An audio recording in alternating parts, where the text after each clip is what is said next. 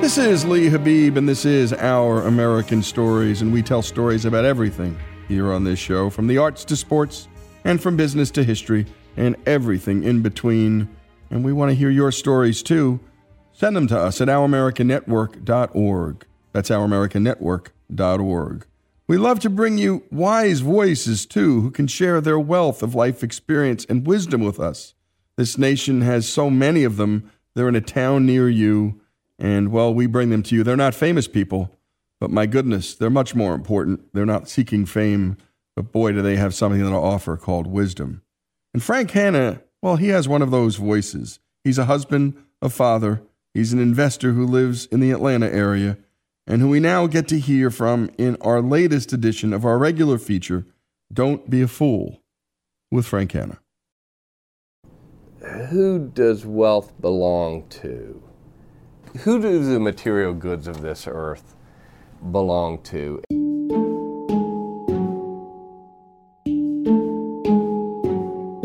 And interestingly enough, no matter what faith tradition someone may come from, or even for an avowed pagan and avowed atheist, for most people, there is a sense somewhere within them that if I have more food than I need on my plate, and you are sitting next to me and you are starving, that I ought to give you some of mine.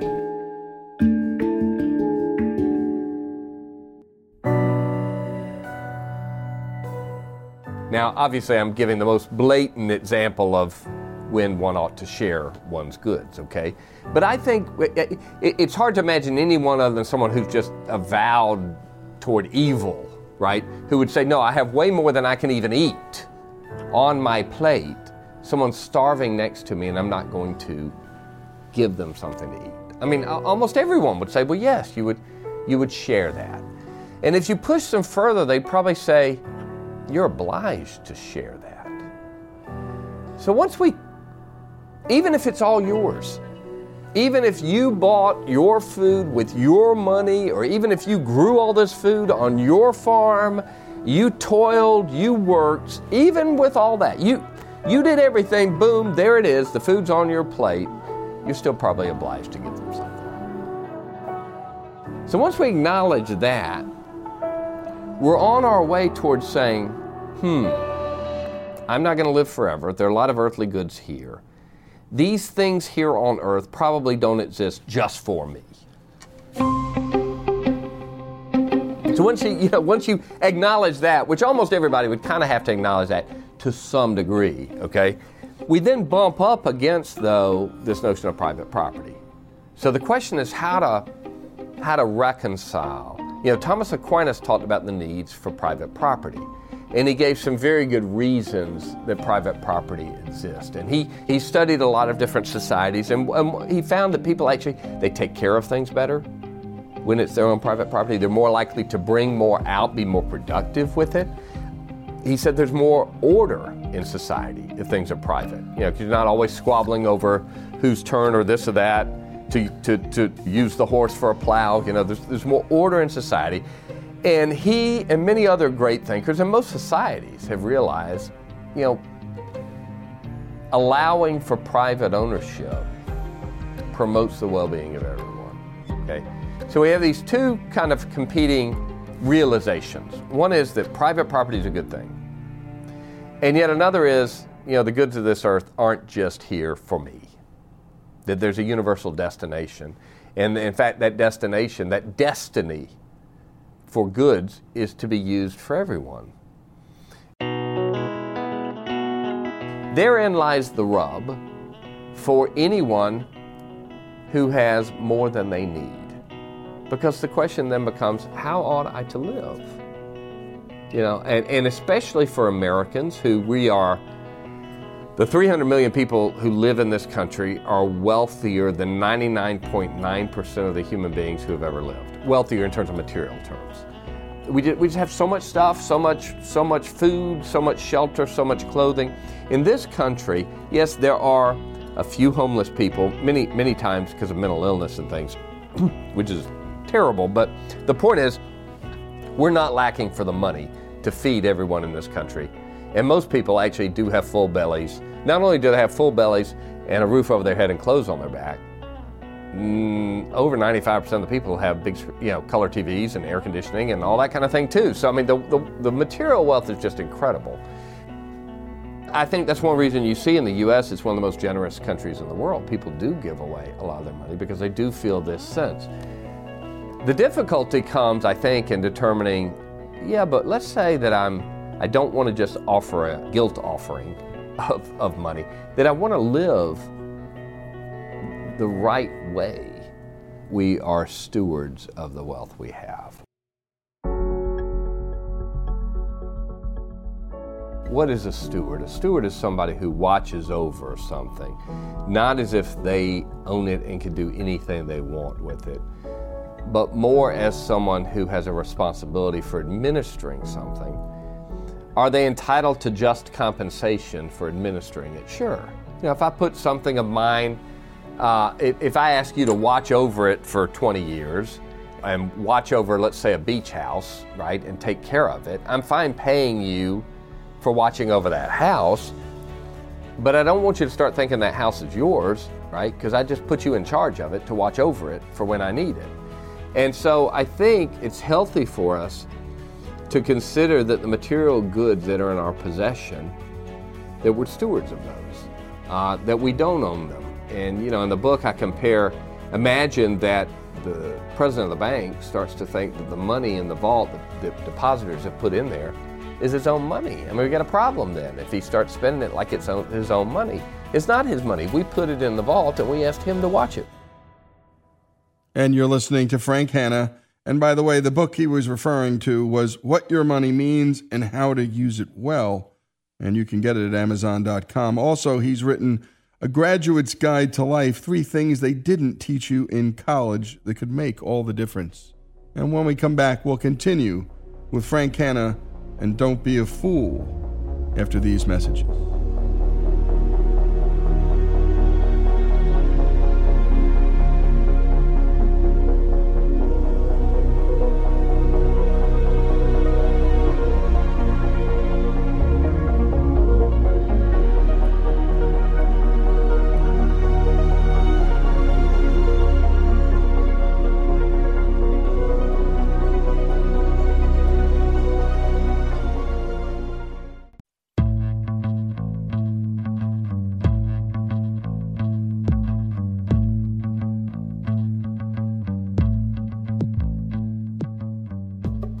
And we continue here on Our American Stories with Don't Be a Fool with Frank Hanna. And Frank is a husband, a father, and an investor who lives in the Atlanta area. And Frank also happens to be Lebanese American, and I am too. And so in the end, we Lebanese folks, we sort of know each other. It's really crazy how we sort of stick together, find each other, and talk about life here in this great country. And so let's return to Frank Hanna and his story about stewardship, about money, and about, well, what to do with it.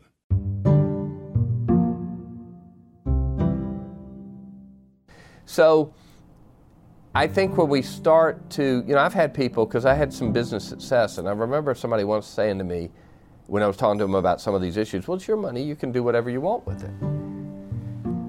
And I thought, well, I'm not sure I agree with that. That doesn't feel right. I know it's common to hear that, but it doesn't feel right. And I thought, why does it not feel right? And 2 reasons. One is I thought, do anything you want with it. That doesn't ever sound right. I mean, I don't want to do evil things with it, okay? Even if it is my money. But the other part is it my money? I mean, when I die, it won't be my money anymore. It'll be somebody else's money.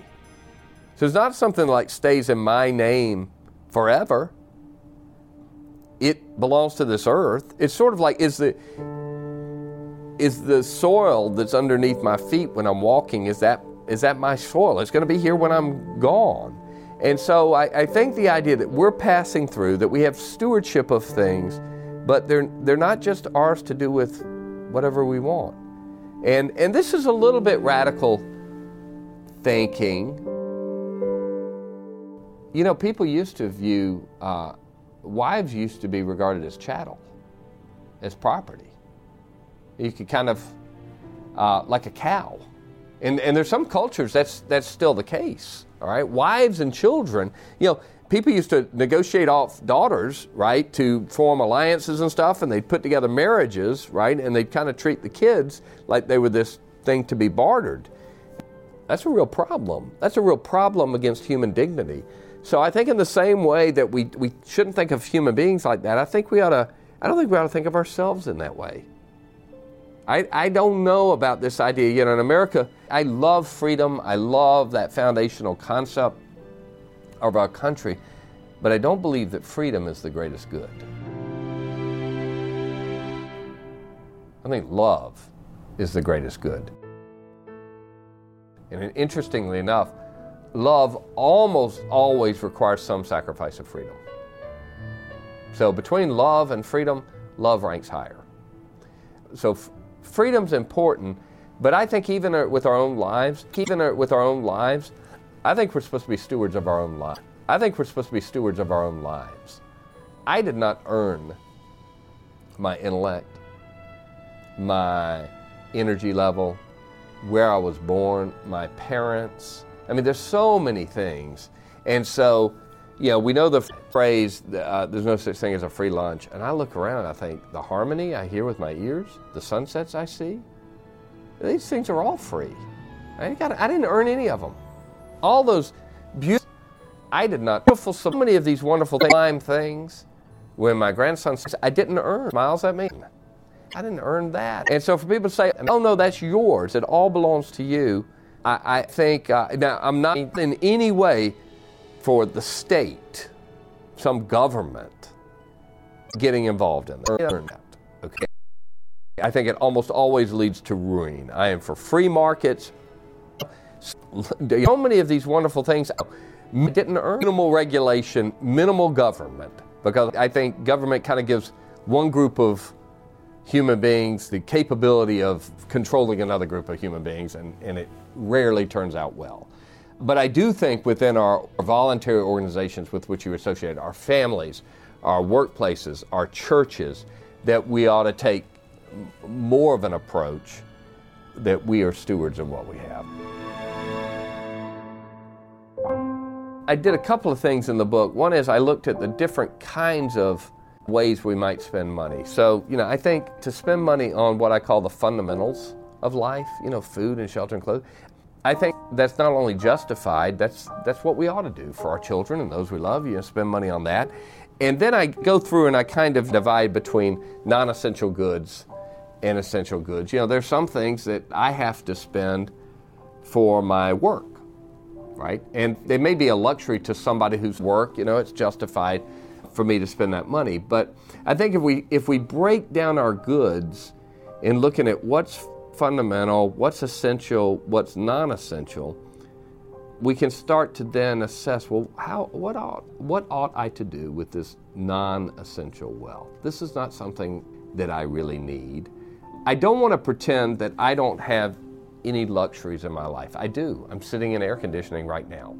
And for most of human history, that's been an enormous luxury. I enjoy golf, and that's but I do think it's important to continually be mindful. I think part of the whole issue of living ethically with wealth is to have a mindfulness about it. A little bit like the way we can eat now. Now, let's face it, one reason we're able to get fat is that centuries ago, there was no food in the winter because everything was snow covered. So we would eat as much as we could in the summer and the fall, almost like bears, and we would fatten up and then kind of live off of that because there wasn't much. We'd store up some food, but we didn't eat as much in the winter, right? Well, now we can eat all we want. And everybody in America can eat all they want almost whenever they want. So what do we do?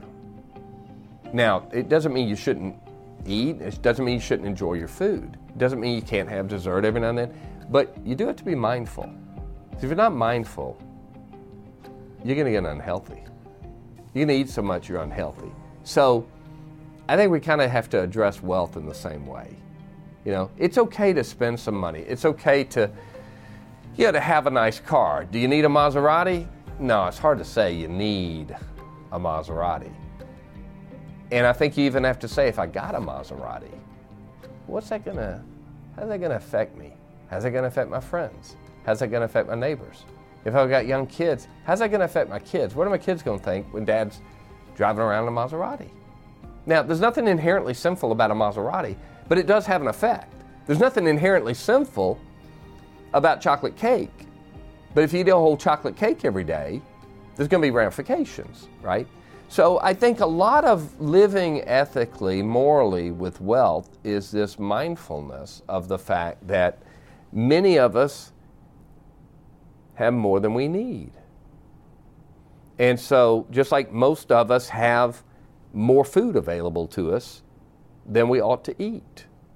And in fact, if you look, I mean, probably the biggest epidemic, the biggest health epidemic in the United States of America today is obesity. That is the biggest, and it has all these ramifications, right? Because food's good and it's hard to turn it down. And if you're not mindful, we all eat too much of it. So I think it's kind of the same thing with money and the goods we can buy. I think it requires that mindfulness. We all rely on society's conventional wisdom.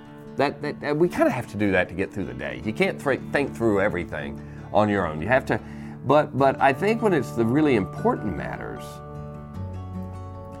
that we do need to stop and be more deliberate. And that's why the things like what you should do with your money, that's really an important thing. That's why I wrote the book, okay? That's why it says what your money means and how to use it well.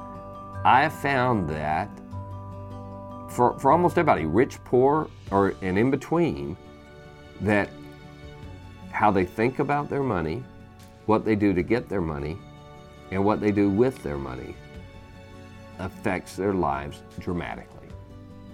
And I believe most of us aren't deliberate about it, that we just swim along with the currents of the convention that are in our society. And that's okay when it comes to whether mayonnaise is better on a hamburger than ketchup, okay? And you just rely on what other people say. That's fairly trivial stuff. When it comes to things like how you use your money, I think we have to be more thoughtful. And you've been listening to Frank Hanna in our Don't Be a Fool series. And again, if you know someone like Frank, a man or a woman in your neighborhood who has great wisdom, a person who has accomplished things or knows things or people seek advice from, send them to us, ouramericannetwork.org. From all around this great country, we know there is great wisdom. And the book, by the way, is What Your Money Means and How to Use It Well. And you can pick it up at Amazon.com. That's Frank Hanna we've been listening to. He's a father, he's a husband, he's a son, and he's an investor in the Atlanta area. And he's someone I know and whose family I know and admire. And again, send those that you know to ouramericannetwork.org. Don't be a fool. In a way, it's so much more than just advice. It's how to think about what something is mean to you, your family, and your community. This is Our American Stories.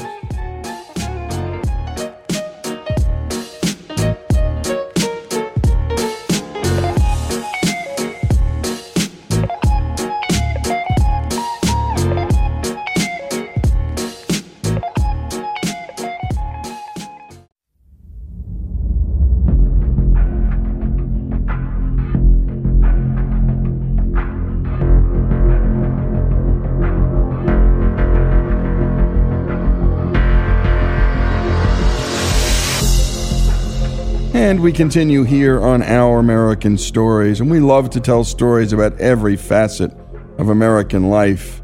And periodically, those are faith stories, because we know that faith animates so many Americans in their walk and in their day-to-day lives.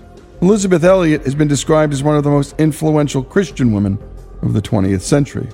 Let's get right into the story. Here's Greg Hengler. Through Gates of Splendor is a 1957 best-selling book written by Elisabeth Elliot. Upon release, the book was so popular that it competed with John F. Kennedy's Profiles in Courage in terms of sales. Through Gates of Splendor tells the story of Operation Alka, an attempt by 5 American missionaries, Jim Elliot, the author's husband, Pete Fleming, Ed McCulley, pilot Nate Saint, and Roger Udarian, a participant at the Battle of the Bulge in World War II, to reach the Auca tribe of eastern Ecuador. All 5 men were killed by the tribe. In 1967, a documentary film, also titled Through Gates of Splendor, was narrated by Elisabeth Elliot herself. Thanks to the folks at Vision Video, we are about to hear this story. Here's Elisabeth Elliot. The Republic of Ecuador, 3,000 air miles due south of New York City, is one of our friendly South American neighbor nations. Quito, its capital city, is just below the equator, 9,000 feet up in the Andes. This is where the story began. At one time or another, all of us jungle missionaries stayed with Nate and Marge Saint in their rustic and thoroughly functional house. Marge managed to find time to take care of her 3 children and supply the jungle missionaries with everything from fresh beef and fruits to screens and nails. Whenever Nate took off with supplies, it was Marge who bought, stored, packed, weighed, and even helped Nate load them into the plane.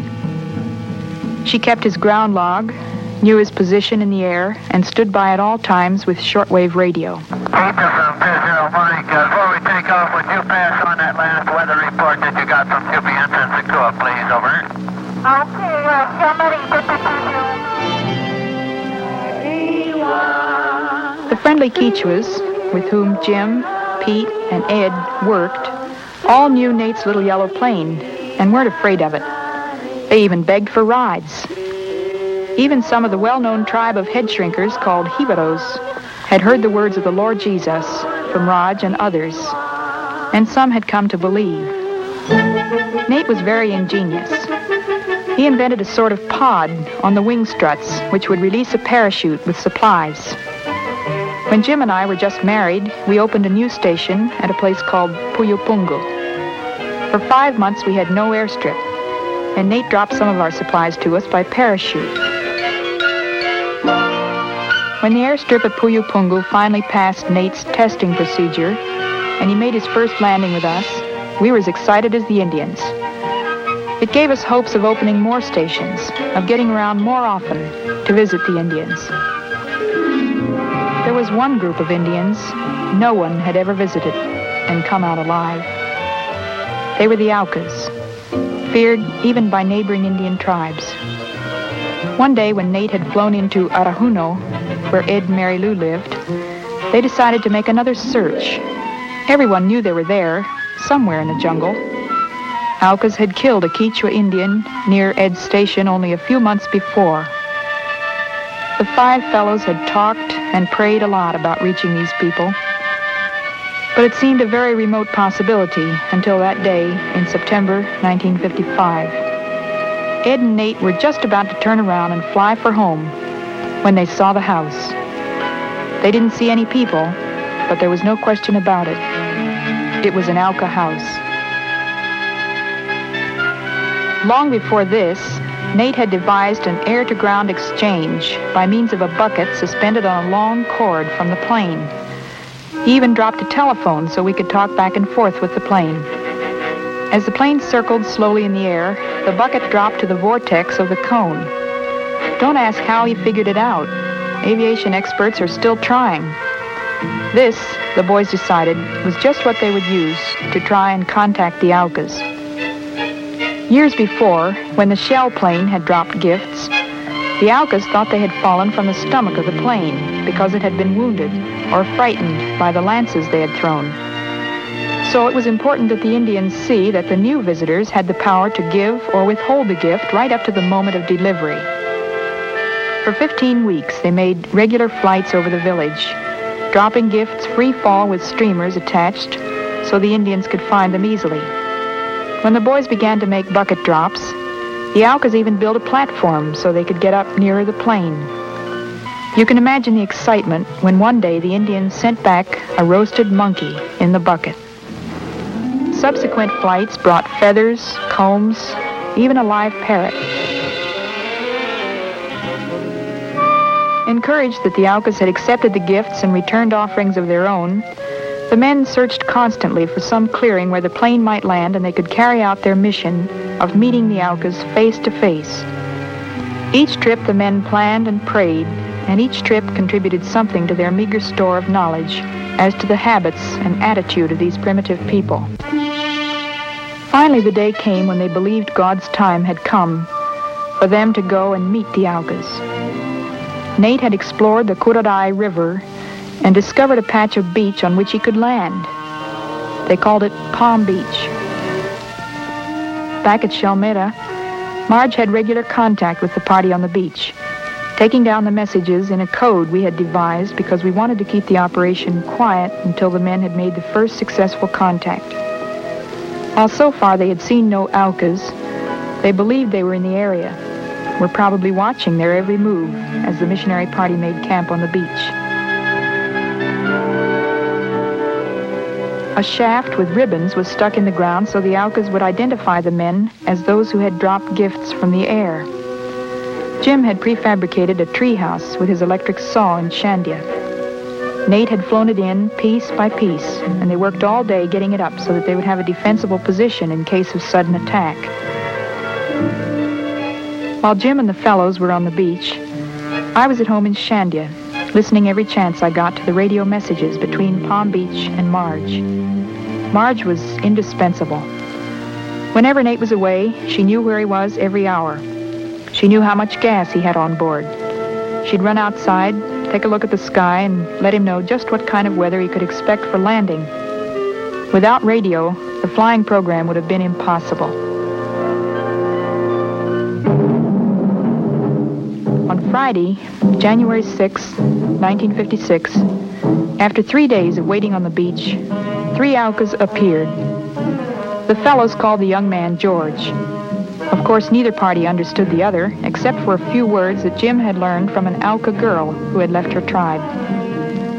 George seemed completely at ease, loved our insect repellent, and even asked by signs for a ride in the airplane. The younger girl, promptly nicknamed Delilah, was fascinated with the texture of the plane, rubbing her body against the fabric and imitating with her hands, when she wasn't scratching, the plane's movement. Then, late in the afternoon, they left. The men waited for them to return. On Sunday at noon, Nate radioed Marge. "Looks like they'll be here for the afternoon service. Pray for us. This is the day.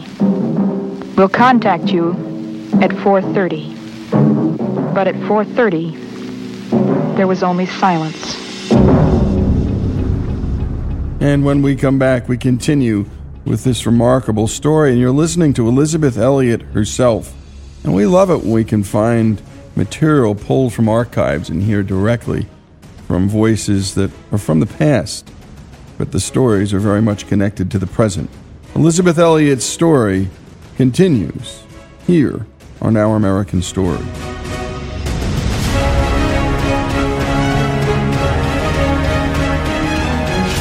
Get more at ouramericannetwork.org and sign up for our weekly newsletter.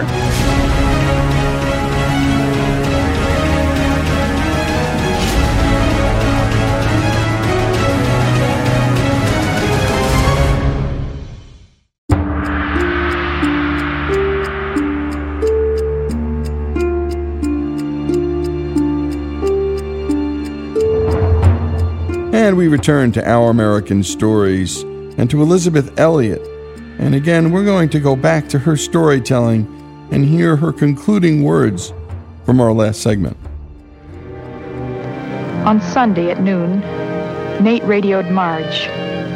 "Looks like they'll be here for the afternoon service. Pray for us. This is the day. We'll contact you at 4:30. But at 4:30, there was only silence. That is until the January 30th, 1956 issue of Life magazine hit the newsstands. The magazine cost 20 cents. Life magazine circulated to 8.5 million American homes every week. But on page 10 of this issue, there's a stark black and white photo of 5 young women sitting around a kitchen table. It takes up almost the entire width of the oversized 2-page spread. There are half-eaten sandwiches on the plates in front of them, and toddlers are wiggling in their laps and on their shoulders. They're listening to a man with his back to the camera. The man is telling them about the search party that found the dead bodies of their 5 husbands. The Alka had speared them, all of them, to death. The man has just told them that they are now widows. The headline reads, "Go ye and preach the gospel. 5 do and die." Within days, the story of their sacrifice had circulated around the world. People were amazed. In an era of peace and prosperity, that Christians were still willing to pursue something bigger than money or the American dream.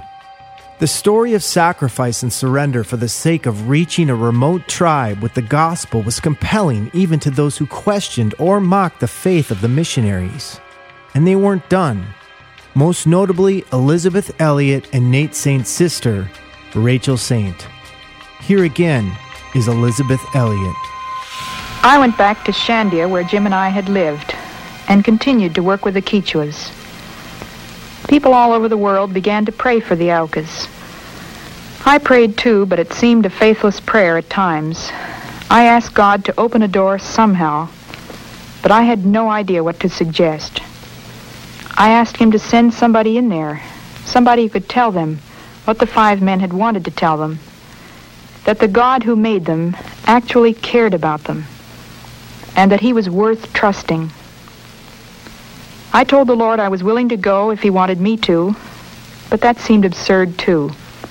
If 5 men had been killed, who would ever succeed? I knew that God could do it if he wanted to, and that was the reason for prayer. Prayer is not a vain thing. In November 1958, 2 Auca women came out of their tribe right into a Quichua village. I met them, and they came back to Shandia to live with me.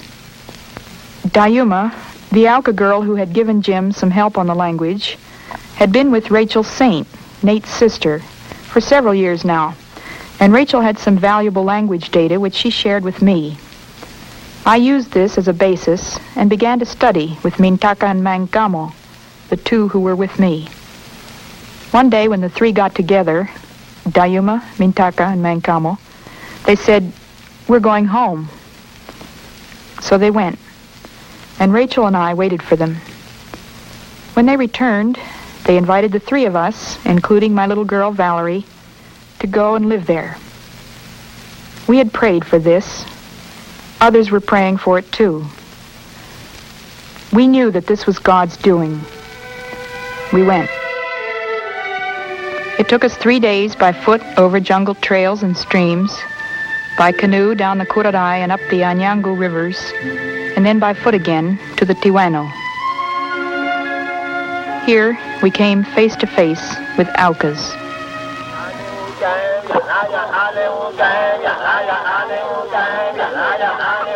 The first one we saw was Delilah, Dayuma's younger sister, the very one who had been friendly to the 5 men on the Kurarai beach 2 days before they died. I had to keep reminding myself that these very people were the ones who had killed the men. They were called one of the most savage tribes in the world. What made them savage? They were human beings. They laughed and played. They bathed. They showed no hostility to us. And yet I learned they had their own strict ideas about right and wrong, even if they were different from ours. They believed it was wrong to kill people, except under certain conditions. Some of them said they thought the 5 men were cannibals. All outsiders were cannibals, in fact. And so, of course, if they were coming to eat the Aucas, the obvious thing to do, the noble and right thing to do, was to kill them. But now, Mintaka and Mankamo and Dayuma had succeeded in convincing them that there were outsiders who were quite all right, that these foreigners would come and live in the village and tell them stories about a man named Jesus. He was a good man. They should listen to these stories and learn to talk to Jesus, to pray. So, just as Mancamo had promised me months before, her people said, "Yes, let them come. We won't need to kill anymore." And so, I took up life with the Alkas. We decided that the best we could do was simply to live as much like them as we could, to share what they ate and the things they did.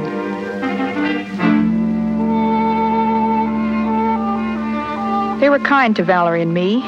They gave Rachel a place to sleep in one of their shelters. They turned over a whole house, they called it a house, to Valerie and me. When the roof began to leak, they mended it for me. None of the houses was any more than a roof.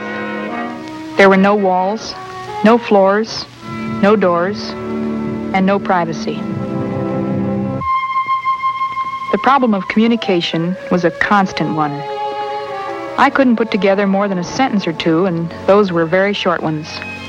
Rachel and I never ceased trying to analyze and classify the language data, trying to reproduce it verbally, with the proper intonations and nasalizations, and all the other things which make a foreign language, and especially an unwritten language, difficult.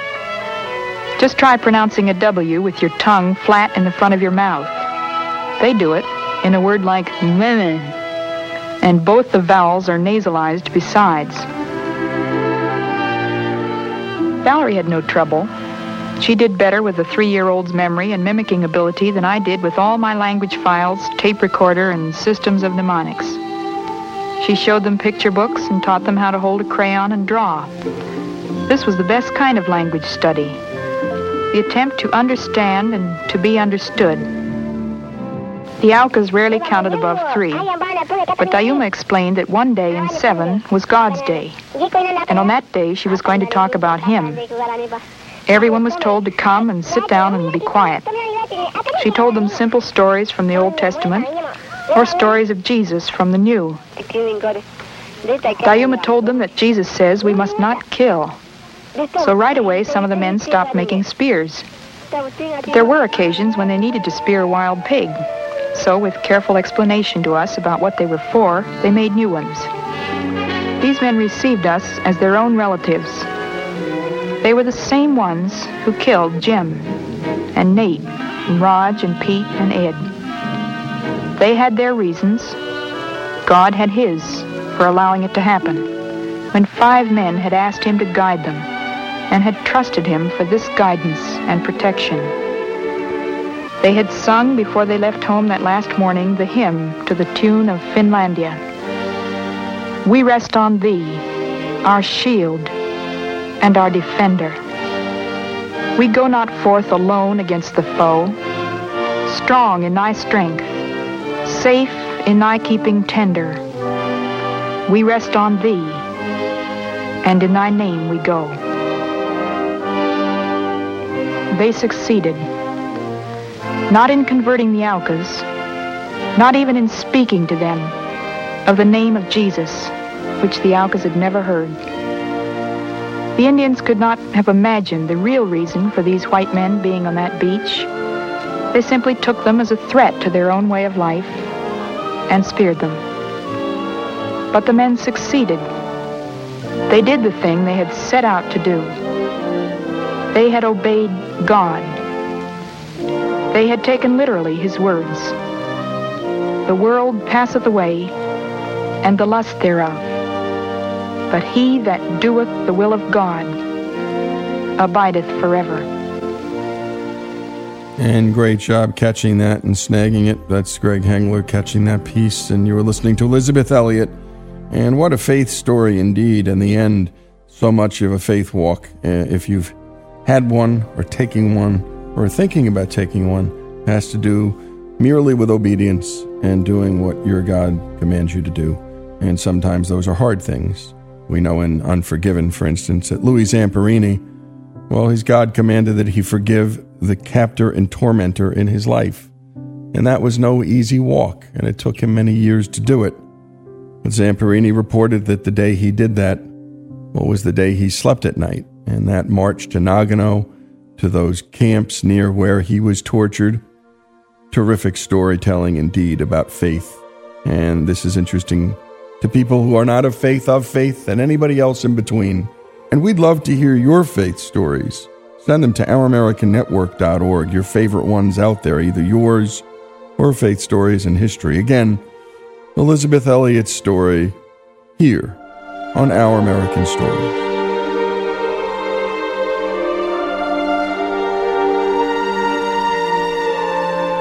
Get more at ouramericannetwork.org and sign up for our weekly newsletter.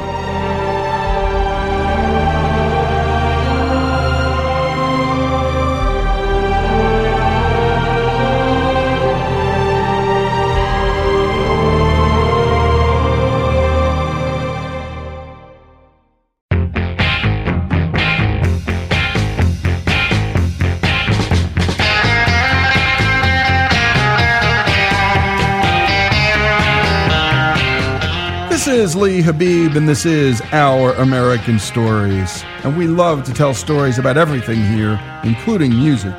And now, Jesse brings us the story of legendary radio DJ Wolfman Jack. Wolfman Jack. We just got a report here that hundreds of people are just swarming around the manhole covers all over the city and climbing into them. And a reliable source tells us that they are still trying to find the entrance to the studio where the Wolfman Jack show is taking place. Oh, gracious me. I think they found us. Wolfman Jack. Wolfman Jack was born Robert Weston Smith in Brooklyn, New York on January 21st, 1938. As a young teenager, he listened to the radio in his basement where he pretended to be a DJ. As a little kid, I always listened to this radio station. I was one of those kind of folks you call a radio freak, I guess. You know, I had transoceanic radio and a whole bunch of different other, I listened to all the disc jockeys, different people, and copied styles, and figured out how they communicated and why they made me feel good. And I took all the good, positive things out of most of the greatest disc jockeys in the world, people like Moondog, who was Alan Freed, Hello, everybody. Hi, y'all. This is Alan Freed, the old king of the Moondoggers, and a hearty welcome to all our thousands of friends in Northern Ohio, Ontario, Canada, Western New York, Western Pennsylvania, West Virginia. Big John R. from WLAC down in Nashville, Tennessee, playing that good rhythm and blues. This is John R. way down south in Dixie. Hoss Allen. From Nashville, Tennessee, this is the Horseman. Magnificent Montague. The Magnificent Montague, starring Monty Woolley. These jocks would turn you around and flip you upside down. Magnificent Montague told me one time, if you ain't sweating, you ain't working. So I always remember that. So every time I'm on the radio, I'm sweating, baby. I'm working hard. But radio isn't exactly the easiest profession to break into. And like many of us who work in the business, Smith started out working as an intern. I used to cut school and go hang out at the local black radio station. And I learned how to run the board and everything. And I was Smitty then, a gopher for the jocks. I go down and they even let me pick liquor up for them in the liquor store. I was only about 13 or 14 years old. And I ran all the errands for them. They taught me what I had to know. And I hung around there and cut school all the time. And my parents thought I was going to wind up to be a They didn't know what the hell to do with me. Later, Smith attended the National Academy of Broadcasting in Washington, D.C. While going to classes at night, by day he supported himself as a door-to-door salesman. And although Smith was a high school dropout, he graduated broadcasting school at the top of his class. In 1961, Smith moved to Louisiana and started working at country music station KCIJ. I wanted everybody to love me. Although his show was successful and had many listeners, he was looking for something different. In 1963, it was in Shreveport that Bob Smith created the Wolfman Jack character. Well, you know that everything in entertainment is acting. Even singing is acting. Playing an instrument is acting. And if you want to be a good actor, you create a character for yourself. And then you act it out. You become that character. Now I have fully become the Wolfman character. It's taken me over. I mean, I can't get away from it anymore. And before, I used to be able to hide the bushes, The character had always been in me. Because there was the Hound from Buffalo. And there was Moondog. Wolfman. See, it all fits, you know what I mean? It was around this time that Bob Smith had the idea to get his new Wolfman Jack show on the powerful Mexican radio station XERF, a massive 250,000-watt station with a signal that covered the entirety of North America and beyond. Outside of Del Rio, Texas, in the little town of Coahuila, the state of Coahuila, the town of Acuña, Coahuila, Mexico. Now, this was a very powerful radio station on the AM band. Probably the most powerful commercial radio station ever was. In America, anyway. Yeah, like when I go to Disneyland, you know, I never have any trouble in Frontierland. I never have any trouble in Futureland. But for some reason, I always get in trouble when I wind up in Fantasyland. Oh, no! You're crazy? You're listening to the Wolfman Jack Show. Wolfman Jack's personality sent energy through the radio speakers and attracted the attention of millions of people all across North America on a radio station just south of the Mexican border, where the FCC has zero authority. It was so powerful, this radio station, that you could take a fluorescent bulb and go outside and hold it up in the air, it would glow. A car would pull up to the radio station and lights would stay on. They never used it during the daytime. See, during the daytime, that ionosphere came way down here, you know, so it didn't make no sense. Even with all that power, you'd only reach San Antonio, you know what I mean? They waited till the nighttime came, you know. Then they could scoot that sucker out all over the world. But when they turned it on during the daytime to test out the transmitter, birds would come flying towards it. Psh, boom. And they go run out and grab it, cook it for supper. Really, they used to get these damn birds flying by the... Turn on the transmitter for a half hour, they'd have supper made, you know what I mean? A car driving from New York to Los Angeles would never lose the station, beaming out at 250,000 watts, 5 times the U.S. limit. Could be picked up all over North America, and at night, as far away as Europe and the Soviet Union. If it's a new record, I'm going to play it. If it's an oldie, I'm going to play it. If it's a fresh artist nobody ever heard, I'm going to play it. That doesn't exist anymore. Great artists out there performing, people like Bonnie Raitt and Lyle Lovett and all these cats who played a good bluesy rock and roll country type thing, which is really the happening music. And nobody can put them together in one format. It's kind of like this guy. No, this guy's country. We can't put him in a rock format. No, she's too country. She's too blues. No, can't put her. You know what I mean? It's unforgivable. These magnificent facilities are pumping puke out. They might as well be doing that over the air, because and then people are listening and say, oh, listen to that. Oh, isn't that fun? You know what I mean? When we return, the story of Wolfman Jack continues right here on Our American Stories. Hello, who's this on the Wolfman telephone? Hi, this is Frankie Valli, and the guy you're listening to is one of my best friends, Wolfman Jack. You got the Wolfman, Jack!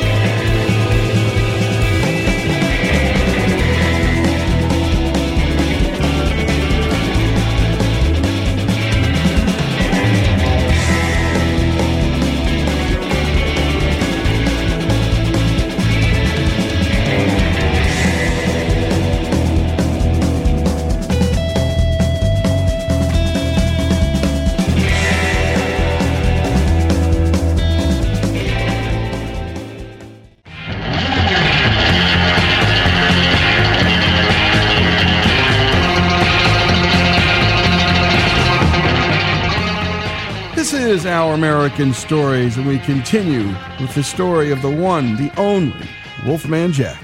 Oh, telephone, where am I? Hello, who's this on the Wolfman telephone? Hi, this is Mick of Fleetwood Mac, reminding all my fans to listen to the Wolfman Jack Show. Listen, it's good. Wolfman Jack. Wolfman's mix of rowdy rock, verbal antics, and raw rhythm and blues began to make the news. His national popularity grew as stories began to appear in Time, Newsweek, Life, and city newspapers, all asking the same questions. Who is Wolfman Jack? Where did he come from? And how did he get his hands on that Mexican radio station that could be heard all over the world at night? Because they would run preachers during the early part of the evening, up to around midnight. And then at midnight, they didn't know what the hell they were doing. They'd run country gospel, black gospel. They run all kinds of crazy stuff. And after the midnight hour. So I wanted to go down to Del Rio to talk to the people who are running that station, see if I couldn't put this character, Wolfman Jack, on the air. So I showed up on the scene. And the man who was running the station at that time was a guy by the name of Arturo Gonzalez, the heaviest dude in that area. He was an international lawyer, self-made man. Became a lawyer through, correspondence courses, man. And he made it on through, came over the border Mexico. Now he owned Del Rio. And he owned Acuña, and he owned that radio station. So I had a meeting with him the next day. So me and my partner decided we'd go out and look at the radio station. Well, I had a brand new Super 88, one of those big Oldsmobile convertibles. I didn't want to take it across the border. I figured I wouldn't have anything left when I got back. So we got a cab driver to take us over there. And then we finally got over there. He took us to Boys Town, which is just red light district. All the girls do their thing. So then we found another cab driver. We wanted to go out to see the station. He says, there's no roads to the station. I said, okay, we'll take us out to the station. You put some money on him. The guy took us out. All of a sudden, we were out there. Black as you can see. You couldn't see your hand in front of your face if you raised it, We were driving through these sand dunes late at night.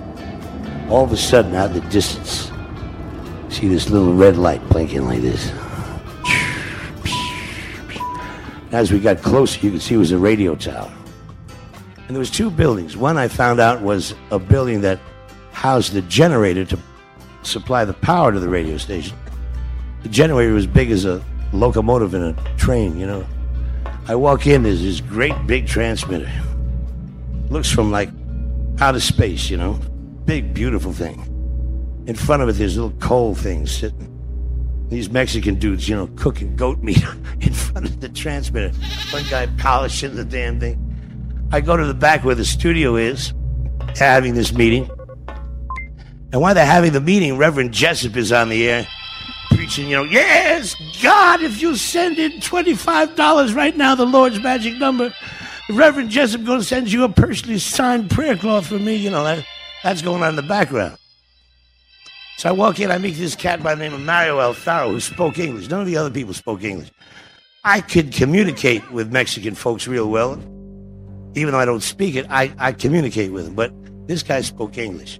And I found out what they were doing. They wanted to appoint their own interventor, because the one that was appointed by Gonzalez when he was pulling his deal with the preachers were playing bad head games on the boys who were running the radio station. First of all, they weren't paying them half the time. And then they would come in, if somebody didn't like what was going on, they'd come in and beat the hell out of them, So they wanted to get rid of this guy. And here comes the Wolfman on the scene with a pocket full of money, my buddy with me, my Starfire Oldsmobile right across the border. What do you guys need? I got it all here. I started taking out the money and laying it on the table. Immediately, they loved me. I laid it on the table. Immediately, they loved me. I laid out about $1,000, $1,100 bills. I said, I want you all to have $100 and have one. $100 bills. And I want you all to have one. And that'll show that you can trust me. Well, they were amazed. So immediately, I took control of the radio station. From then on, it was a process of calling the preachers and getting the money coming to me. I sent the boys off to Mexico City to get a new interventor to take over the radio station. And in the meantime, I walked in on the situation and took over this radio station. Here I was going to present this tape to Arturo Gonzalez to put Wolfman Jack on the air. And here I was on the air. The next night, of course, I went on the air as Wolfman Jack. And that's how Wolfman Jack was born. By 1966, Robert Smith was now living as Wolfman Jack 24/7. Had been broadcasting on XERF for nearly 5 years. Major music artists such as Todd Rundgren, Leon Russell, Freddie King, and the Guess Who all produced chart-topping hits written about the Wolfman. By the early 70s, he was living in Beverly Hills, being heard all over the world and making a lot of money. Maybe too much money, because in 1970, without warning, the Mexican government took possession of XERF, and suddenly, Wolfman Jack was off the air. Clap for the Wolfman. He gon' reach your record high.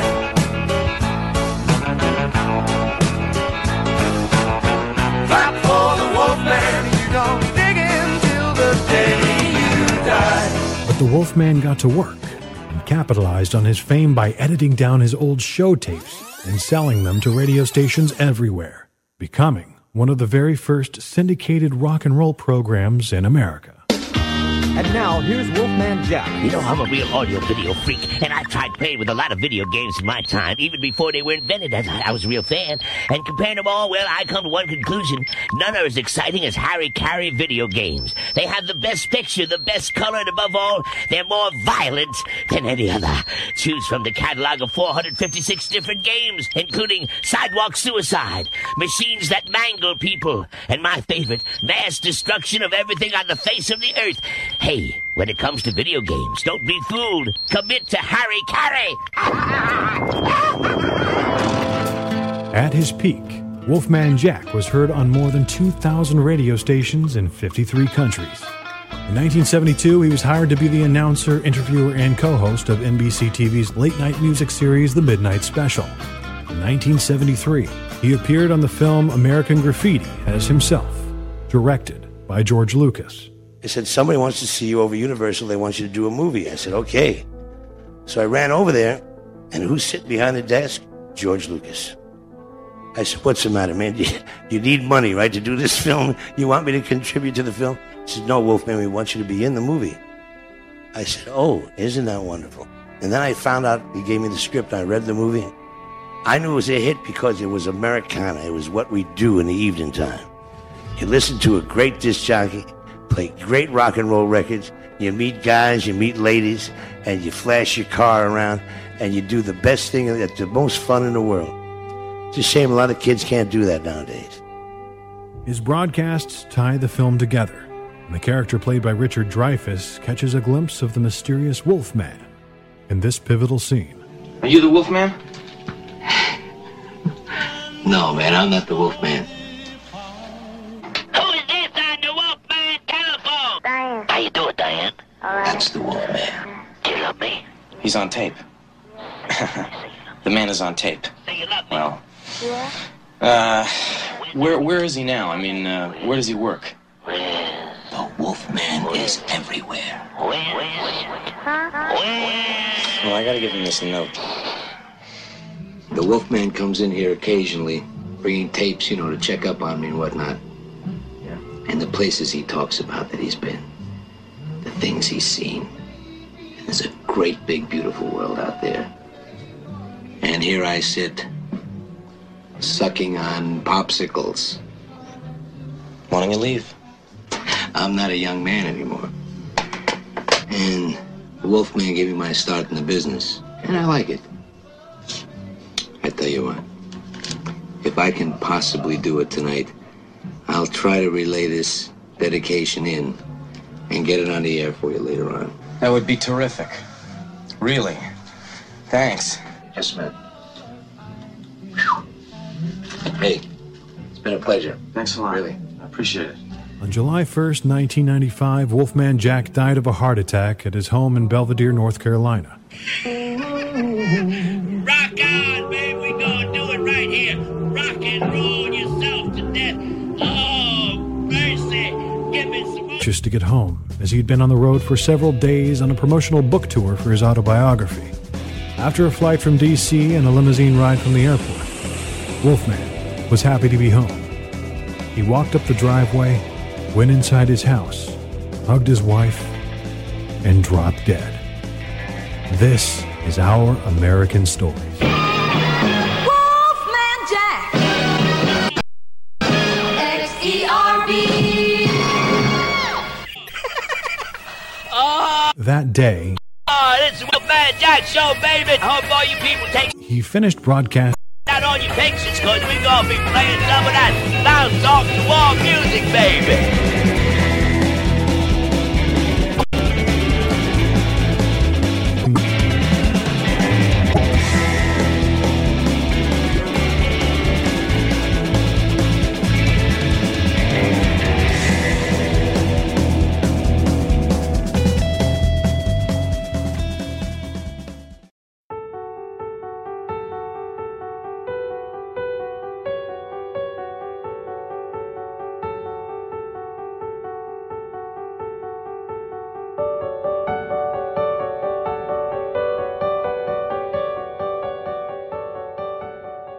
And we continue with Our American Stories. And up next, the story of Richard Montanez. Originally from Mexico, Richard's family moved to California, where he grew up doing manual labor. His whole life had been spent below the poverty line.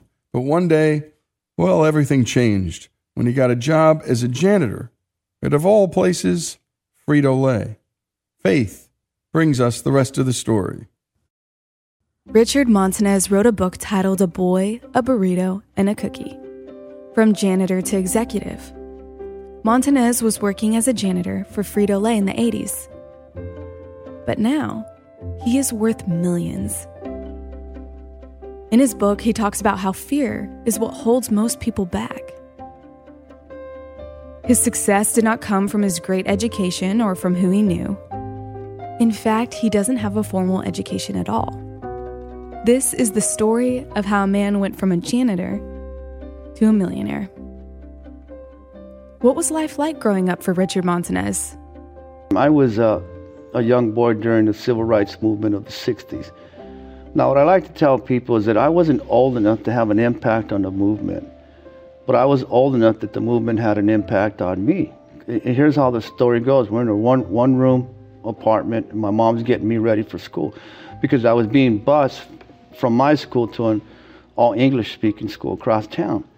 And I remember I'm crying because I don't want to go to school. My mom says, why not? And I said, because everybody speaks English. You know, it's not fair. People forget is that, you know, during my days, there were no bilingual classes. If you wanted your license, you needed to know English. It was pretty difficult. It was different. It was really different. And so my uncle takes me to the corner, and here comes the yellow bus. And then there goes the yellow bus. So I'm kind of happy and telling my uncle, I guess they're not going to stop for us. There was about 10 of us waiting.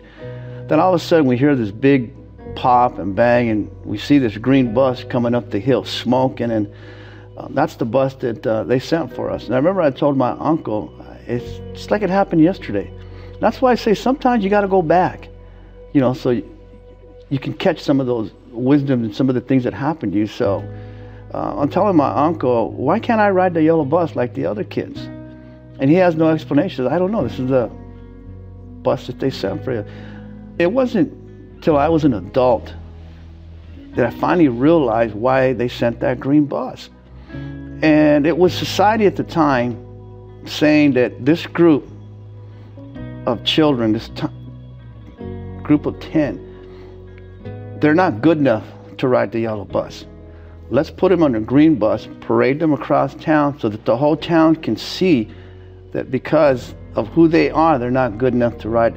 And as a young boy, that I took that on, because you have to understand, I didn't know what diversity was, I didn't know what discrimination was, I didn't know what race was. But one thing that I did know, and I knew my color.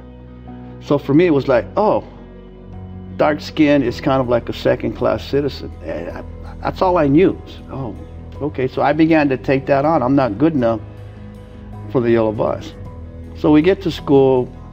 I don't understand the word the teacher's saying, but I always said this, that there's one sound that's international, that every child knows that sound. That is the recess or the lunch bell. It was lunchtime, so it was all a relief.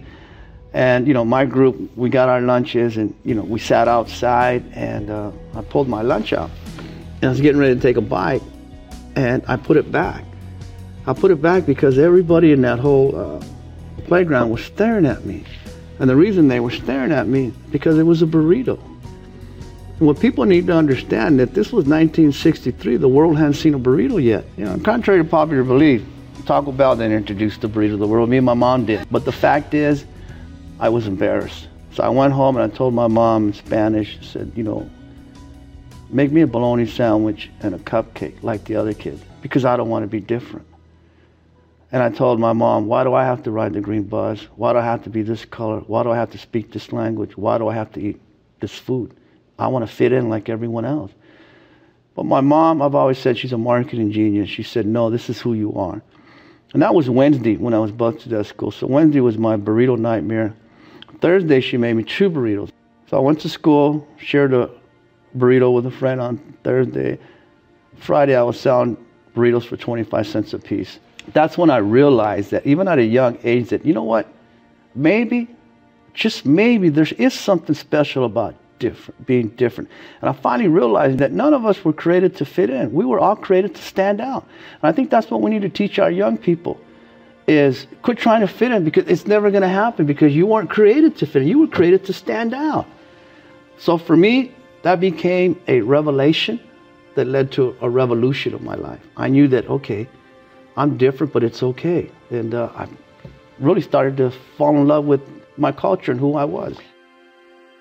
His mom had an impact on how he saw himself.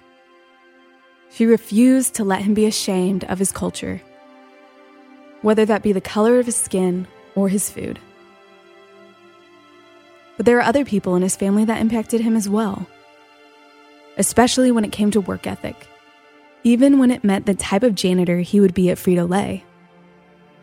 So, my mentors were my dad and my grandfather. Now, they didn't mentor me in, academics or how to write a check. They had no bank accounts. But they mentored me in how to work hard, how to be the first one, never to be on time, to be early. I'd never been late. I have this thing, I'd rather be, an hour early than 5 minutes late. Well, I gained that from them, but I didn't realize also another thing that would separate me.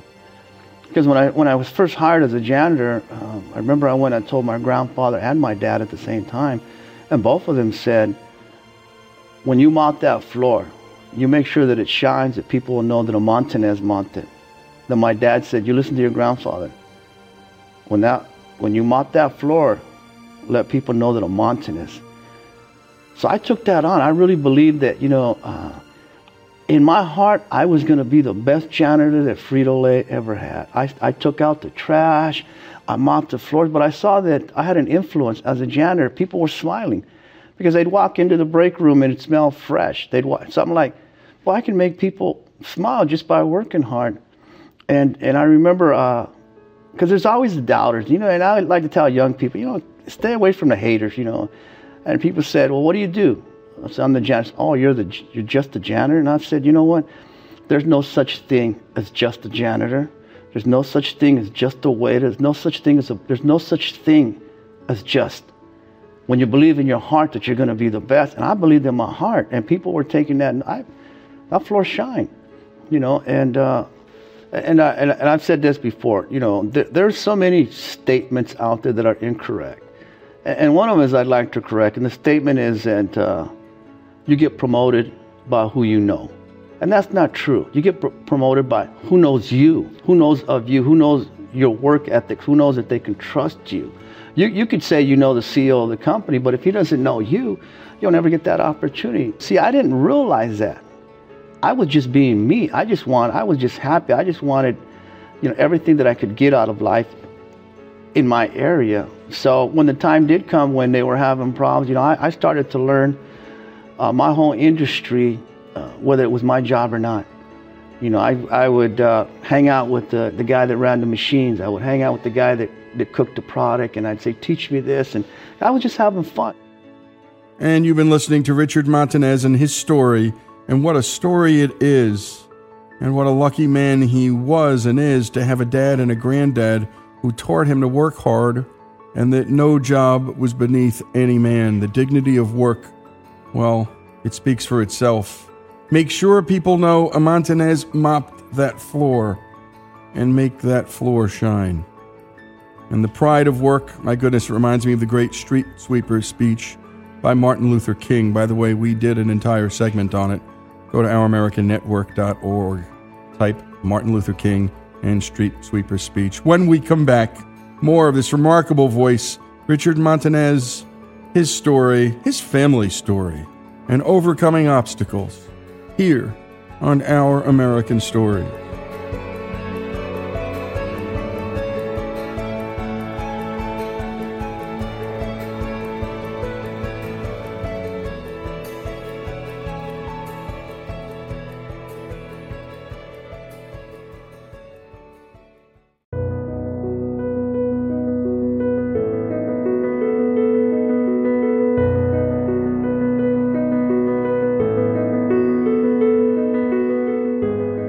And we return to Our American Stories, and we've been listening to the story of Richard Montanez, who went from janitor to millionaire. And let's return to Faith and the rest of this story.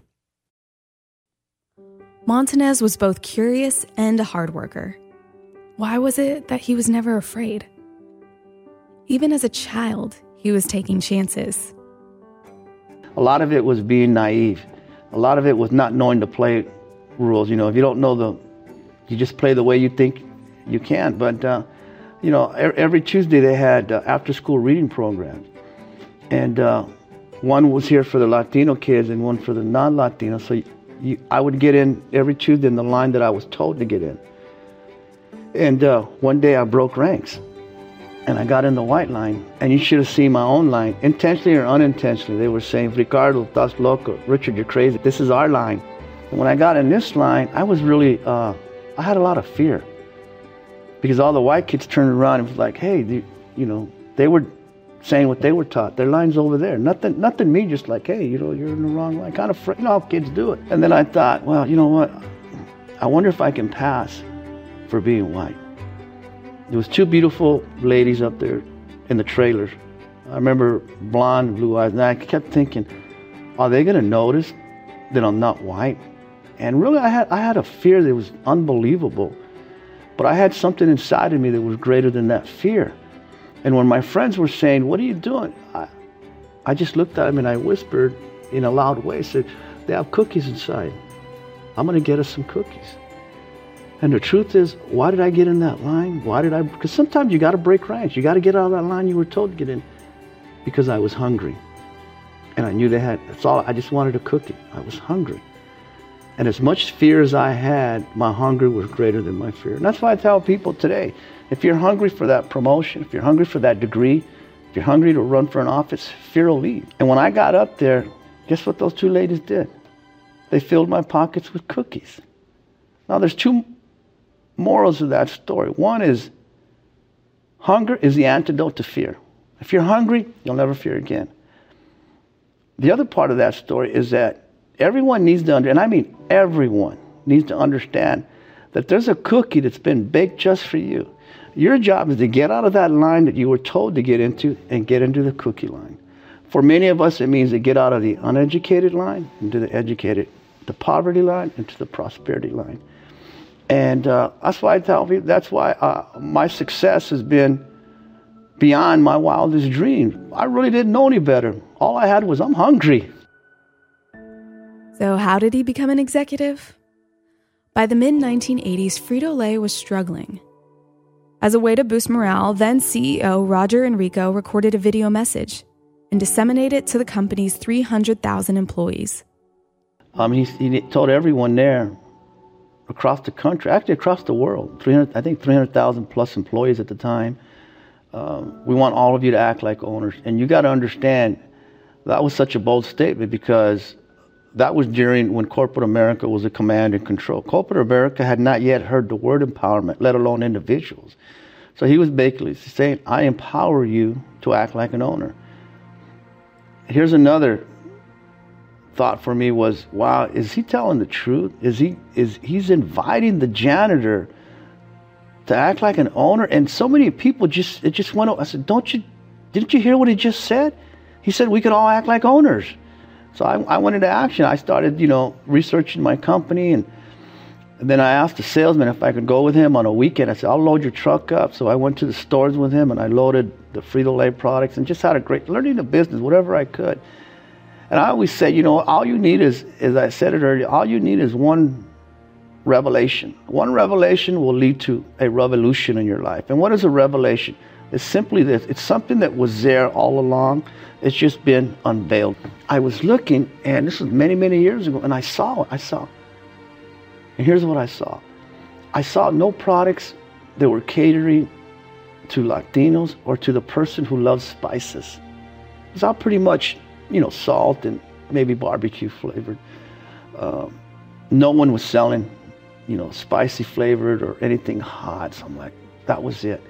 But I remember I went home and I sat on our porch, and we have the old-fashioned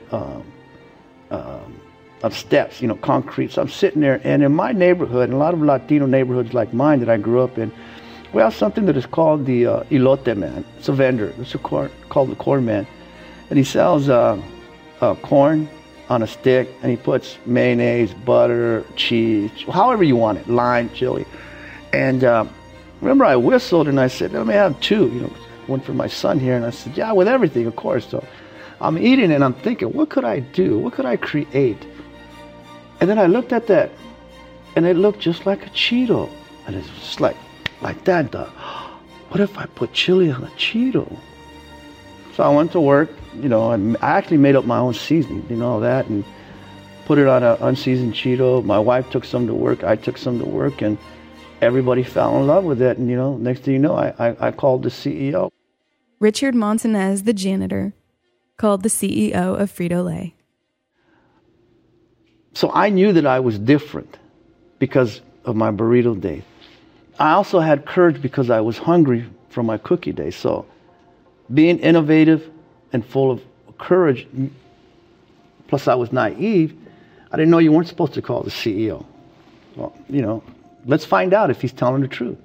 So I call up, and his executive assistant was just that. She was an executive assistant because she saw it right away. And she started saying, what division do you run? Because he's a CEO. Only another president or vice president would call him. And I said, no, I work in California. Like, the general manager of California? No, I work at the Rancho Cucamonga plant. She's like, you're the plant director? I said, no. She goes, what are you? I'm the janitor. So hang on. CEO gets on. 10 minutes later, he says, I'll be there in 2 weeks. And hung up the phone. And like I've always said, there's always somebody in the room that'll try to steal your, well, here comes the plan. So I really didn't know what I'd done. Montanez had crossed a social boundary that his plant manager saw as unacceptable. Here he comes, and he's so upset. And I don't understand what he's upset. He just said, do you realize what you've done? The CEO, he's coming, and he's bringing everybody with him to hear you. He goes, you do the presentation. I've never done a presentation. I wouldn't even know where to start. But I remember, I'm married to a brilliant woman. I've always said that, when you're in trouble, go to the wife, go to the mom, go to the grandma. A woman has the answer. At the time when he was told he had to give the presentation, he was 26 and barely knew how to read or write. In fact, his wife filled out the application for Frito-Lay. And then again, his wife helped him put together his marketing plan. After bumbling through the presentation, the CEO stood up and said, "Put them up away, you are coming with us." 6 months later, Flamin' Hot Cheetos were being tested in small Latino markets in East Los Angeles. If things didn't work out, Montanez would be back mopping the floor.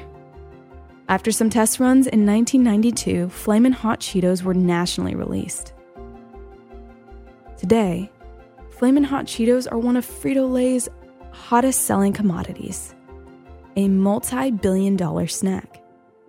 Over a 35-year career, Richard Montanez, the former janitor, rose through the ranks, and he is now the vice president of multicultural sales for Pepsico America, the holding company of Frito-Lay.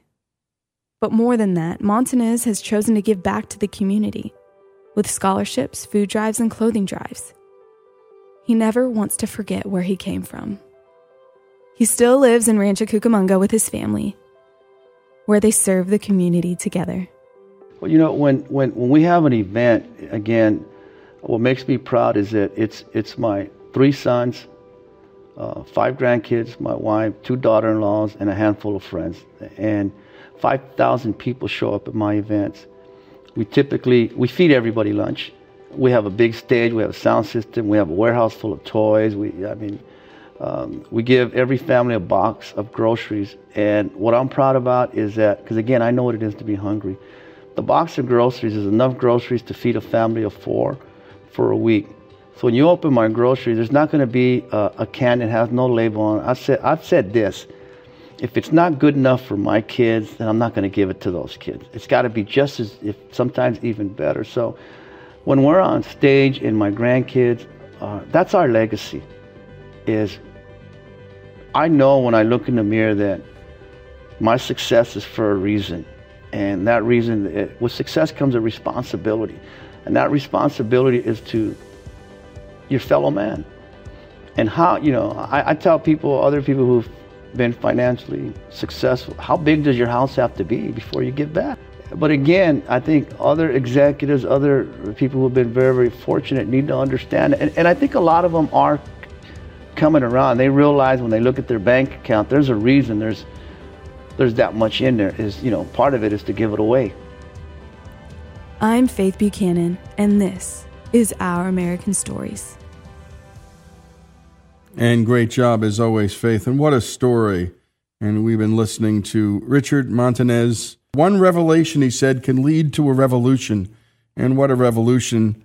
Fear, he kept on saying, holds most people back. And it's so true. Richard Montanez's story here on Our American Stories. And if you know a Richard Montanez story near you, and they're all over this country, I love that he said that most success doesn't come from family connections, because it's so true in this country. It's a bunch of rubbish. And the fact of the matter is, anyone can make it in this country, and Richard's life story is testament to that. Again, Richard Montanez's story, and we're looking for stories like it. Send them to OurAmericanNetwork.org. That's OurAmericanNetwork.org.